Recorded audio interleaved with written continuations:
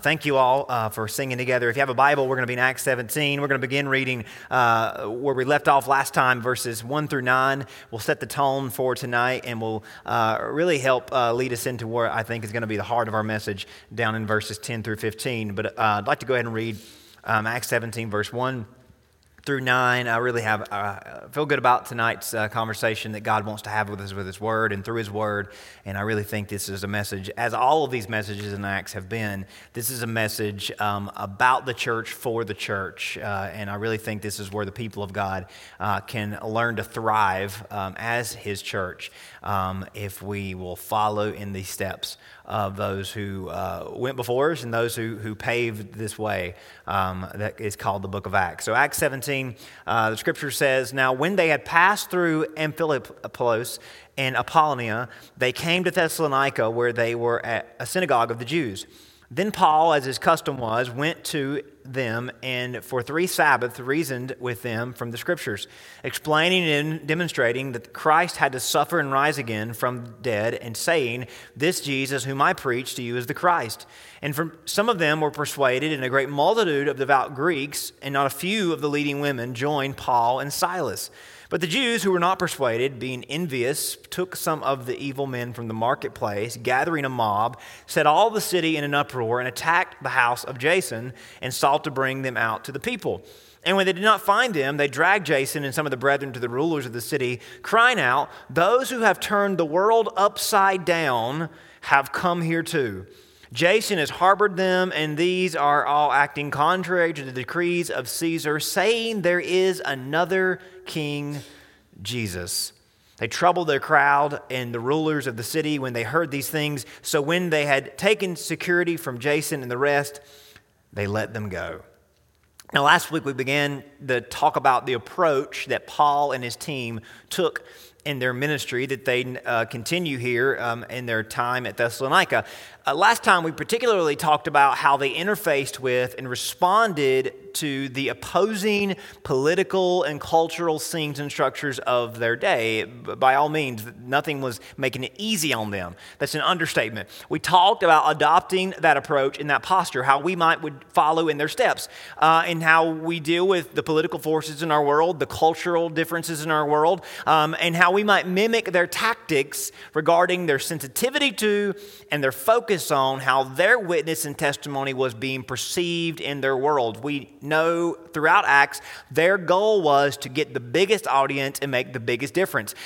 Basically, what it all boiled down to, and what we talked last time and what we see all throughout Acts, is Paul and his ministry was all about maintaining a voice, maximizing evangelism. They, of course, did not want to be persecuted. They didn't want to face difficulties, but regardless of what the circumstances were, Paul's goal was, we've got to maintain a voice and we've got to maximize our evangelistic potential. Paul made it clear in all of his the places that he went. Rome was not the enemy, and he wanted to make sure the church knew this, because there were times when it felt like Rome was the enemy, like these mobs that came against them that was full of Jewish people and Greek people. There were times that it was easy to point the finger at culture and state and say, these are the enemies. But Paul and the church always kept their focus on the right things, and they kept their scope on the true enemies, sin and death. The enemies were not as it seemed to be, but behind those forces, behind those things, were greater enemies, sin and death, and they refused to get distracted by things that would not fan the flames of evangelism. And the church could learn so much from their tactic. Now, what does that mean in layman's terms? This is the way I kind of break it down, and it helps me keep it straight. They were not point makers. They were difference makers. And this is such a relevant message for us in 2021 in a world where politically and culturally things are as against us as they were in the book of Acts. I don't know if it ever will be as bad for us as it was for the church in the book of Acts, because they faced persecution from Rome. They faced opposition from Judaism. They faced animosity on every corner. Many of them died for their faith. We know those stories. But the one thing we can learn from them as we face a political and cultural world that is different than us, that doesn't receive us as we would like them to and never will. They were not point makers. They were difference makers. Now, let me explain. It's easy to make points. It's easy, and there always will be opportunities to make points and be right and have the people in your corner clap for you and amen you and say, that's right, keep going. It's easy to make points. It's convenient to make points. There are opportunities every day in our world today, more than ever. You can make points verbally. You can make points online. You can talk to someone to their face. You can send them a message. It's easy to point the finger and say, I'm right, you're wrong, here's why. It's easy to point out why everyone else is wrong or why we're right. It's easy to do that, and I'm not saying there isn't a time for that. But the early church was not content at being a point-making church. They were considering and thinking about how can we make a difference, and will this point make a difference? If it won't, we aren't going to make it. We're going to try to find a better way to make that difference. Now, points made will score with some and scorn others. By that I mean, when we make points, some people love it and some people hate it. Right? When you make a point about something that someone agrees with you about, they love it and they want you to do more of it. And it gets under the skin of people who disagree with you. Point making is fun sometimes because it riles people up and it gets people on our side, or it really, antagonizes those that we don't even like anyway. Point making will score with some and scorn others, but differences, which is what we aim to make, differences impact hearts. You and I cannot be content at making points in this world. We must strive to make a difference, to impact the heart of every person that we come in contact with. And that it might leave people without a choice to ask the question, who is their God? What is this church? What goal are they after? And why are they so passionate?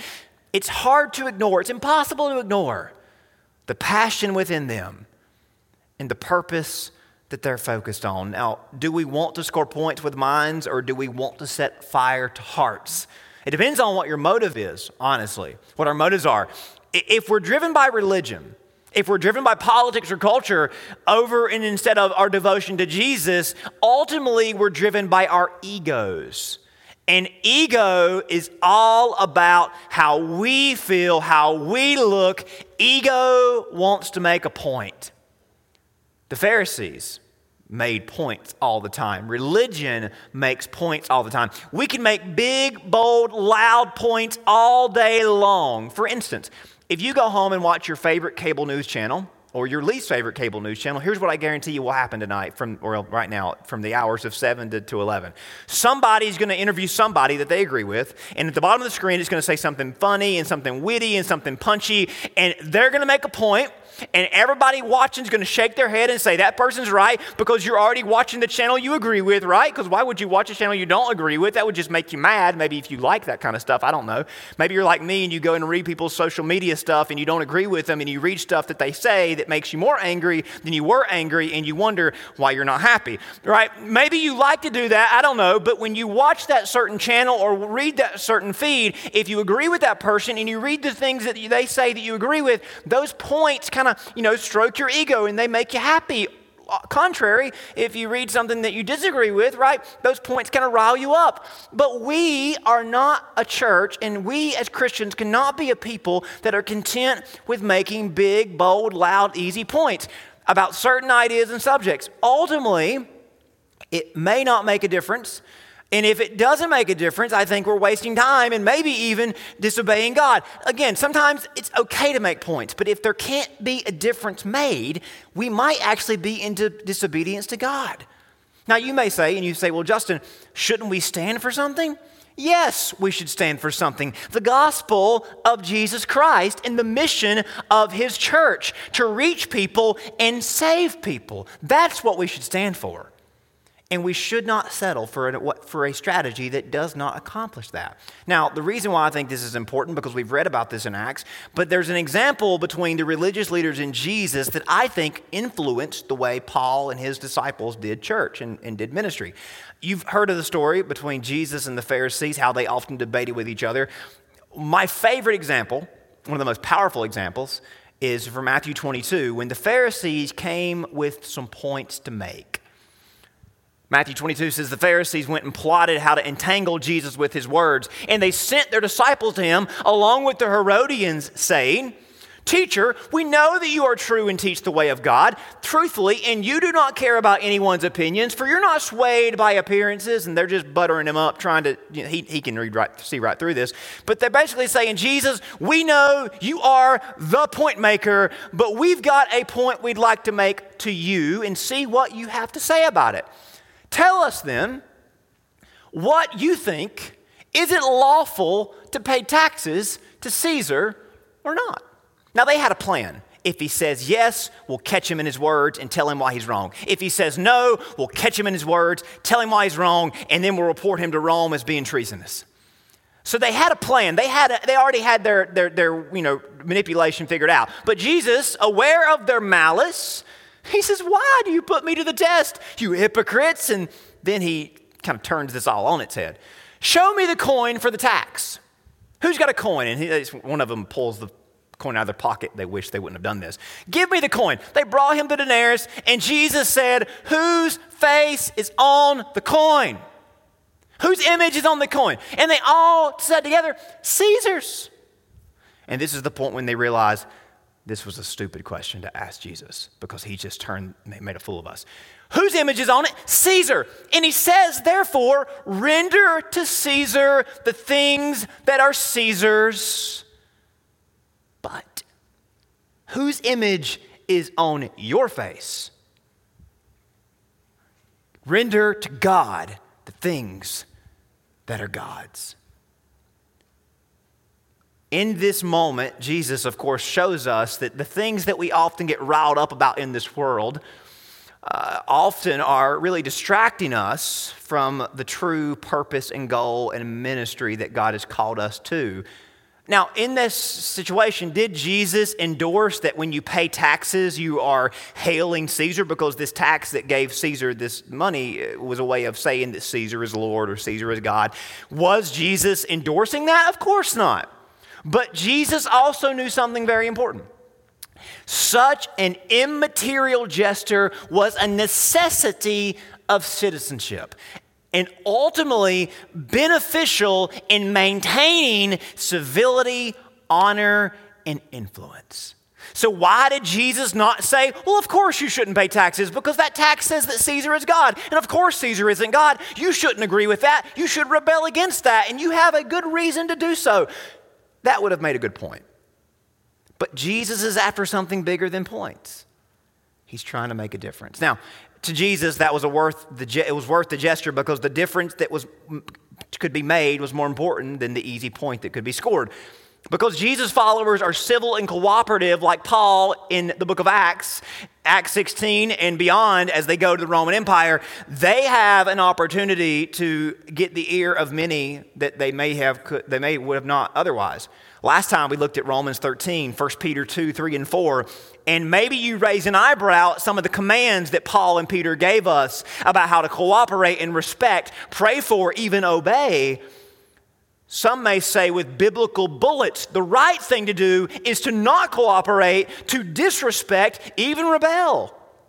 And yes, the New Testament advocates that we take advantage of earthly liberties and to aim for earthly liberties, but it also reminds us that when we are infringed here on earth, we are still empowered by heaven, and we are still called to endure and serve the Lord. And it could be that in that season of struggles, in that season of suffering, we have an opportunity to love one another and make a difference that we maybe could not have made otherwise.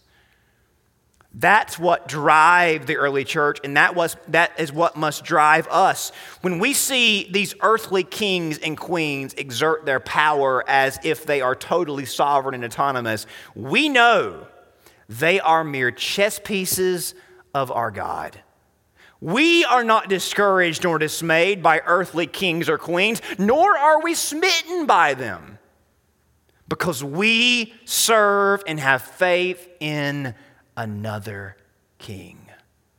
That was the word that began circulating throughout the church as early as Acts 17, as they moved from Philippi to Thessalonica.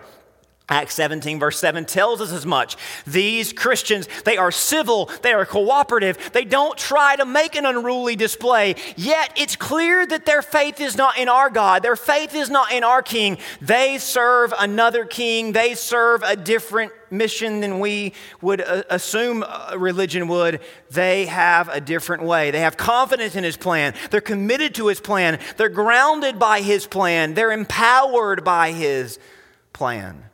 And that's why they don't panic, and that's why they don't fear, and that's why they stick with their difference-making strategy, which, as verse 6 puts it, was turning the world upside down. You know what really was the most upside down about their approach? Now, that phrase upside down is revolutionary language, but notice they did not come into Thessalonica with swords or spears, torches or pitchforks. They came with the gospel. They came civilly. They came decently. They came with a message. Remember, Jesus characterized the kind of movement his church would be back in John 18. He said when he was on trial before Pilate, "My kingdom's not of this world. If it was of this world, my servants would be fighting. But my servants don't fight like your servants fight. My kingdom's not of this world." They have a different approach. They were turning the world upside down, not with the way most revolutionaries do or would and still do, but through a supernatural message and a spiritual lifestyle. This is something I want to really focus on tonight. They turned their world upside down with a supernatural message and a spiritual lifestyle. Our message, listen, our gospel is not of this world. Our gospel is not based on what may impact the here and now. Our gospel is bigger than that. Our gospel is better than that. Our gospel is not tied to a certain circumstance on this side of things. Our gospel is supernatural, and our lifestyle should therefore be spiritual. This is what resonated so powerfully with the Gentiles who had previously been completely unexposed to Judaism and to the scriptures. Verse 3 of chapter 17 is the heart of it. He went into these towns preaching that God sent the Messiah, Christ, who suffered and rose again. This Jesus whom I preach to you is the Messiah. That was the message that changed the world. You say, well, how was that enough? I'll tell you that it was more than enough.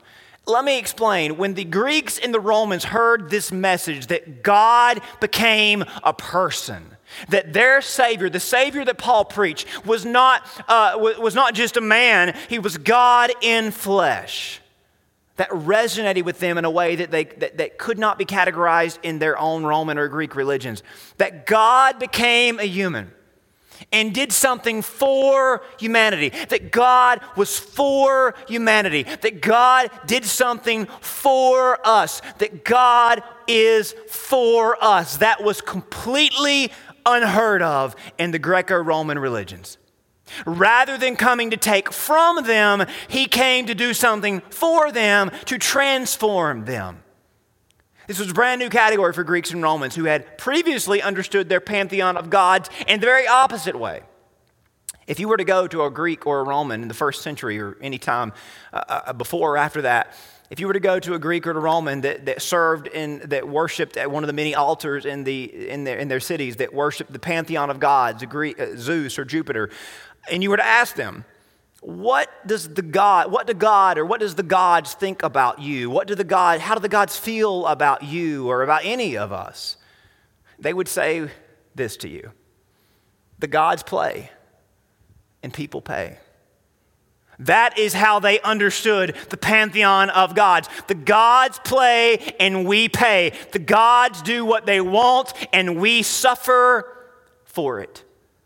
If they ever would come to earth, it's in human appearance. They would never disgrace themselves with flesh. They would do so in the appearance of it, maybe. If they ever came to earth, it would be to lord over us and cause us to grovel in their presence and most likely to toy with us. Caesar believed himself to be the embodiment of the gods, and he thought his right as the God among men. His right was to toy with people. His right was to take from people. His right as the God's choice ruler was to do what he wanted to with people because the gods played and people paid.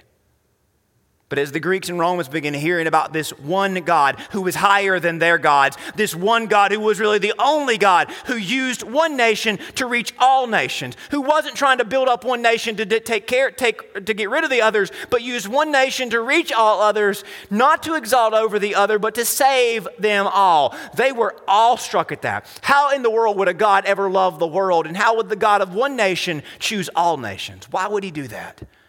This is this God who came to be with us as one of us, showed us his heart through love, service, kindness, and humility and sacrifice. What kind of God would do that? He taught them. He taught that there was a mark that we all miss, yet he took our failures on his own back. Why in the world would he do this? He took our failures on his own back and died as a sacrifice for every one of us, for every one of them. They would hear this with captive hearts and minds, and they would say, "Tell me more." This God became one of us, took every sin from all of us, died once and for all of us. And in his death, he forgave us of every sin. But that's not all. He rose back to life. In his sacrifice, he disarmed the pangs of sin and death. He was loosed from the grave. And in his resurrection, he freed every one of us from sin and bondage to this world. And he ascended and he sent his living spirit to be with us. He lives a human being on the throne of God, an advocate for every tribe and every tongue. He is our Savior. He is our Lord. He is Jesus Christ. In him we are saved. In him we are saved. From him we receive his Spirit, and through him we can live a new life.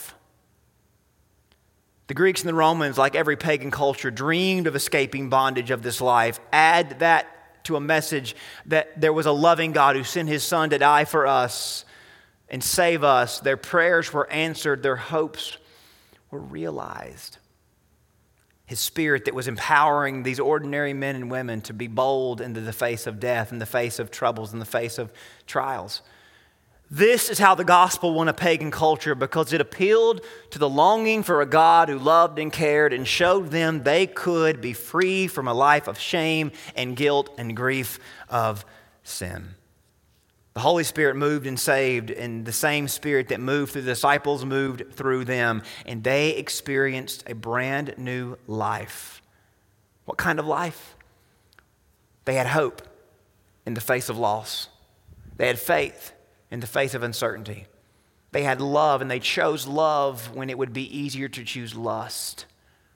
They had a reason to believe in the goodness of God and live in light of his goodness with hearts full of peace and purity. When the world took from them and threatened them, they held on to hope and faith.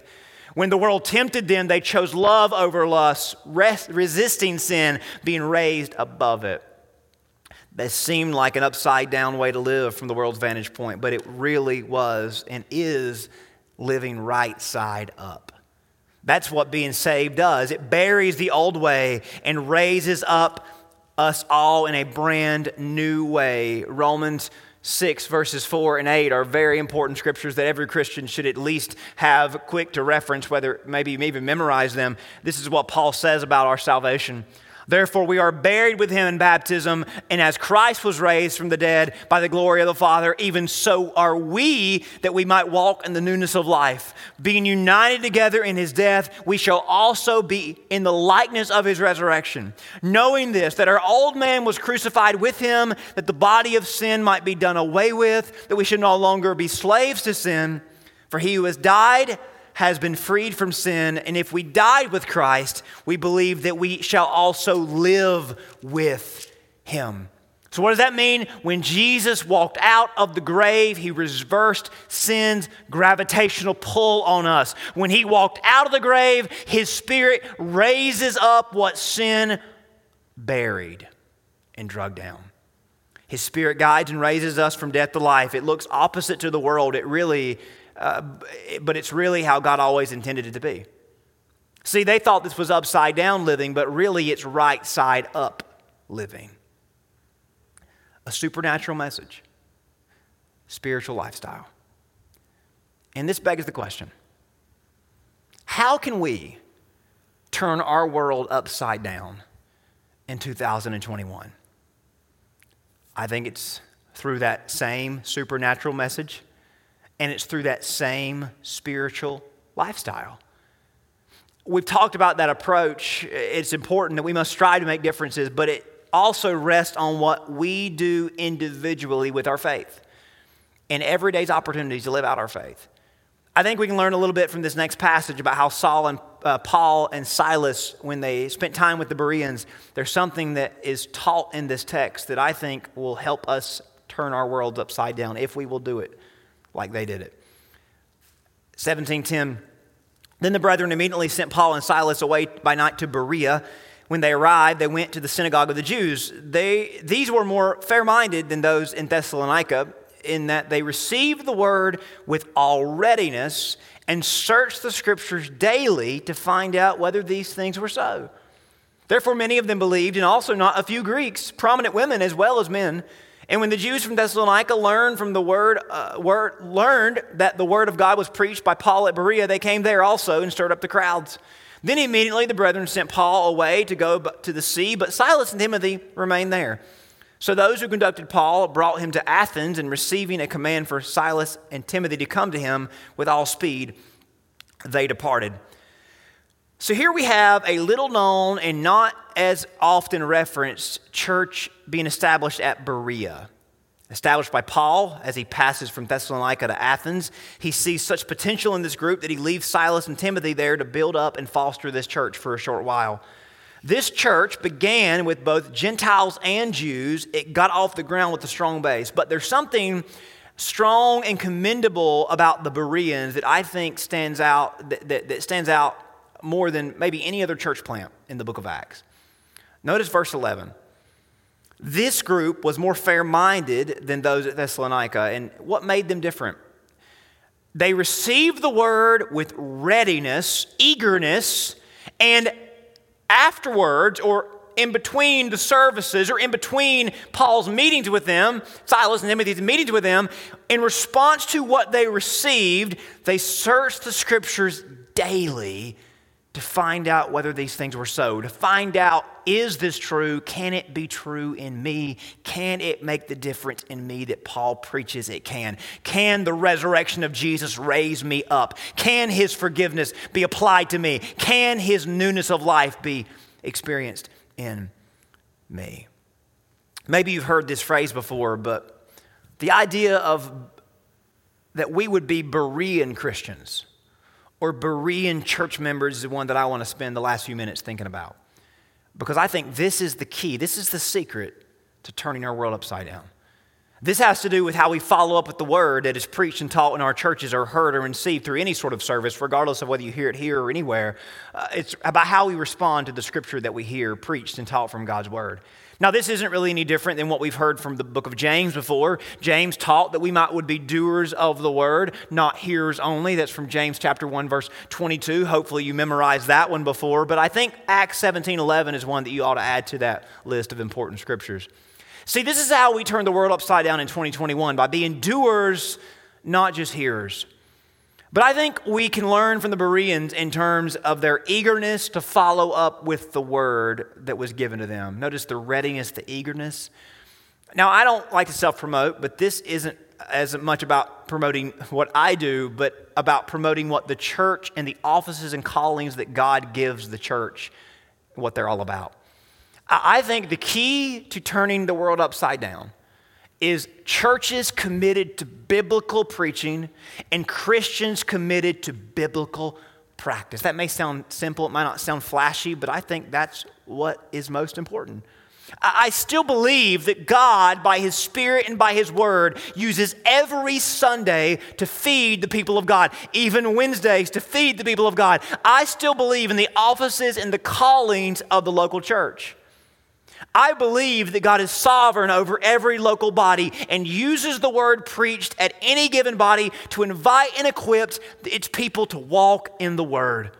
Regardless of whether the pastor teaches through the book linearly or topically through the Scriptures, God leads and guides each local shepherd to walk his flock through the Word. And here's the key thing. Church is not just a place we come and observe. It's a place we come and obtain something. Something from God and from His Word. And it's on us to be Bereans and take the Word home and dig deeper and apply what we learn. The pastor's job is not just to impress with his knowledge or words, but to impart a desire for more words and more knowledge from the Bible. My goal is to show each and every one of God's people, His church, that this Bible, this book has practical truths that can change your life, that can revolutionize your life privately, publicly, personally, relationally, professionally. You know why, and this might not really matter to you, but you know why I on Sunday mornings and the way I do preaching, you know why I spend so much time, and I maybe it's in vain, but why I go out of my way and I really try to format a message in terms of applying to the everyday seasons of our life, because I believe the Word of God has practical application for every single one of you and every single one of us, that we might see that God's Word has something that we cannot live without in our personal lives, in our finances, in our marriages, in our work lives, in everything that we do.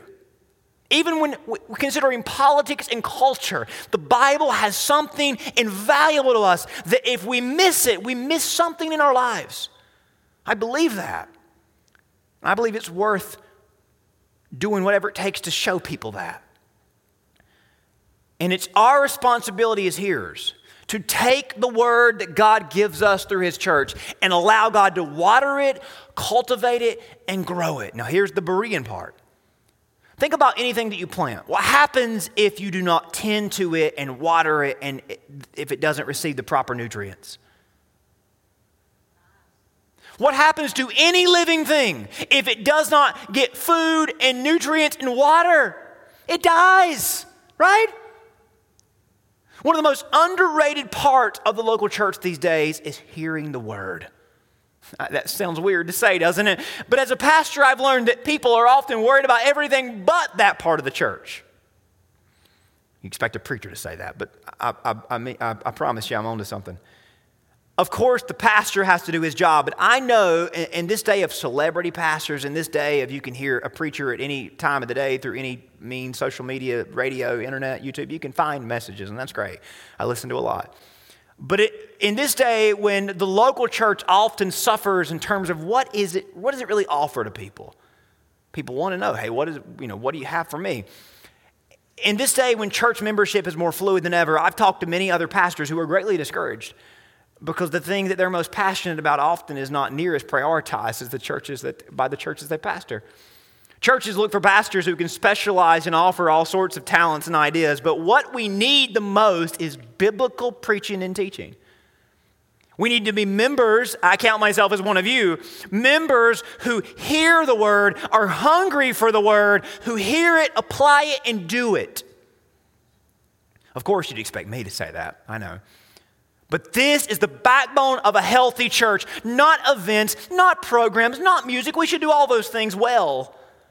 But the backbone of the church is biblical truth, not just being preached, but practiced.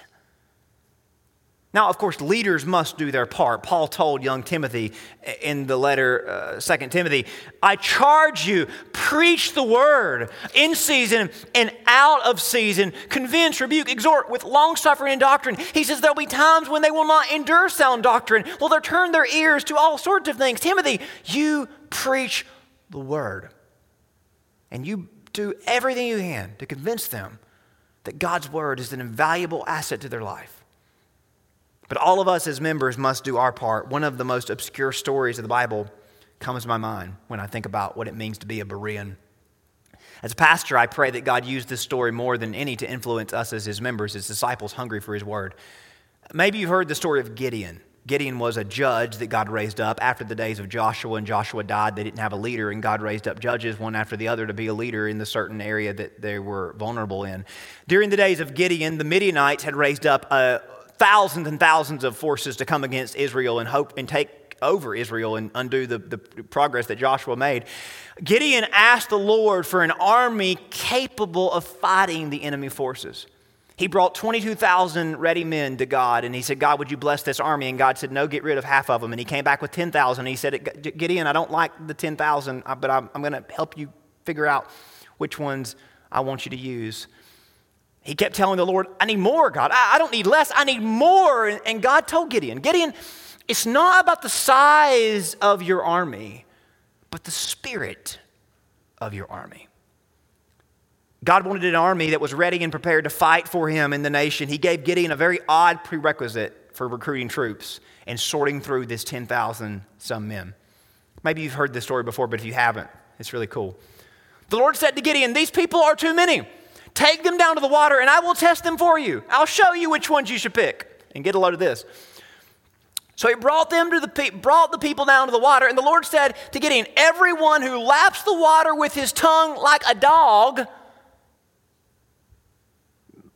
let's back up. You shall set by himself. Likewise, everyone who kneels down to drink. And the number of those who lapped, putting their hands to their mouth, was 300 men, but all the rest of the people knelt down to drink water. So there were 9,000 some men who sat dignified, taking one drink after the other, but 300 got on their faces and just started washing their faces and lapping it like a dog would drink water. And if you've watched a dog drink water, they're not very eloquent in how they get the water out of the bowl, but they get the water out of the bowl, don't they? The Lord said to Gideon, with the 300 men who lapped, I will save you and give the Midianites into your hands. Let all the others go home. I want the 300 that are hungry and thirsty. I want the 300 that I know are eager for the water. You see the message there? The many thousands of troops the Midianites brought and her allies were nothing for the 300 eager children of Israel. This is what our churches need.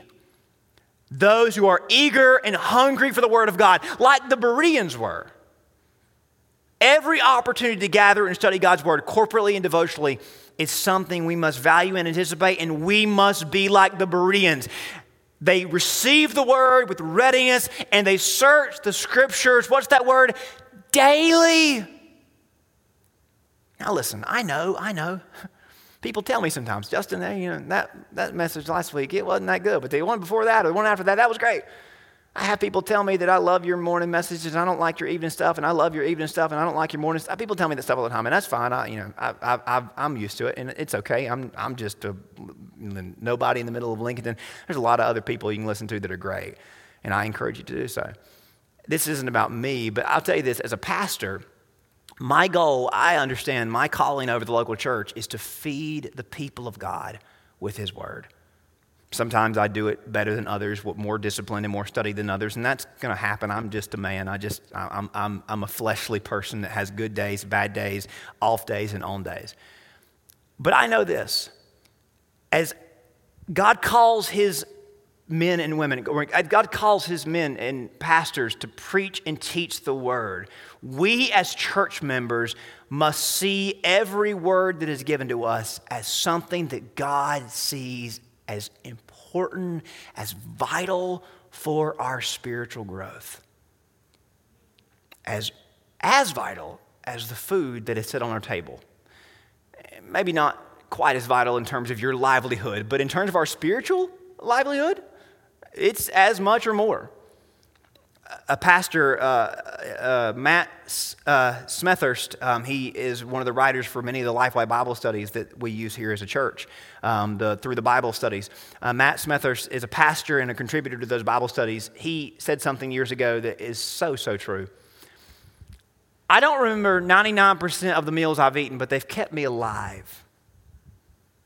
God uses faithful, forgettable sermons to beautify his bride. How true that is.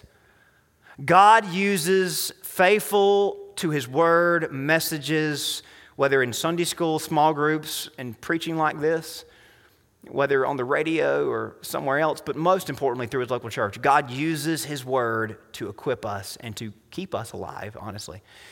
God uses his word to feed us and grow us and strengthen us. Church, my goal as a pastor is to always impart the truth of God's word in the hope that you can take what we talk about here and go farther with it. Go farther with it. The Bible can be understood by ordinary people, applied by ordinary people who read it eagerly and diligently with conscious dependence on God for help. So I got to ask you, are you a Berean Christian?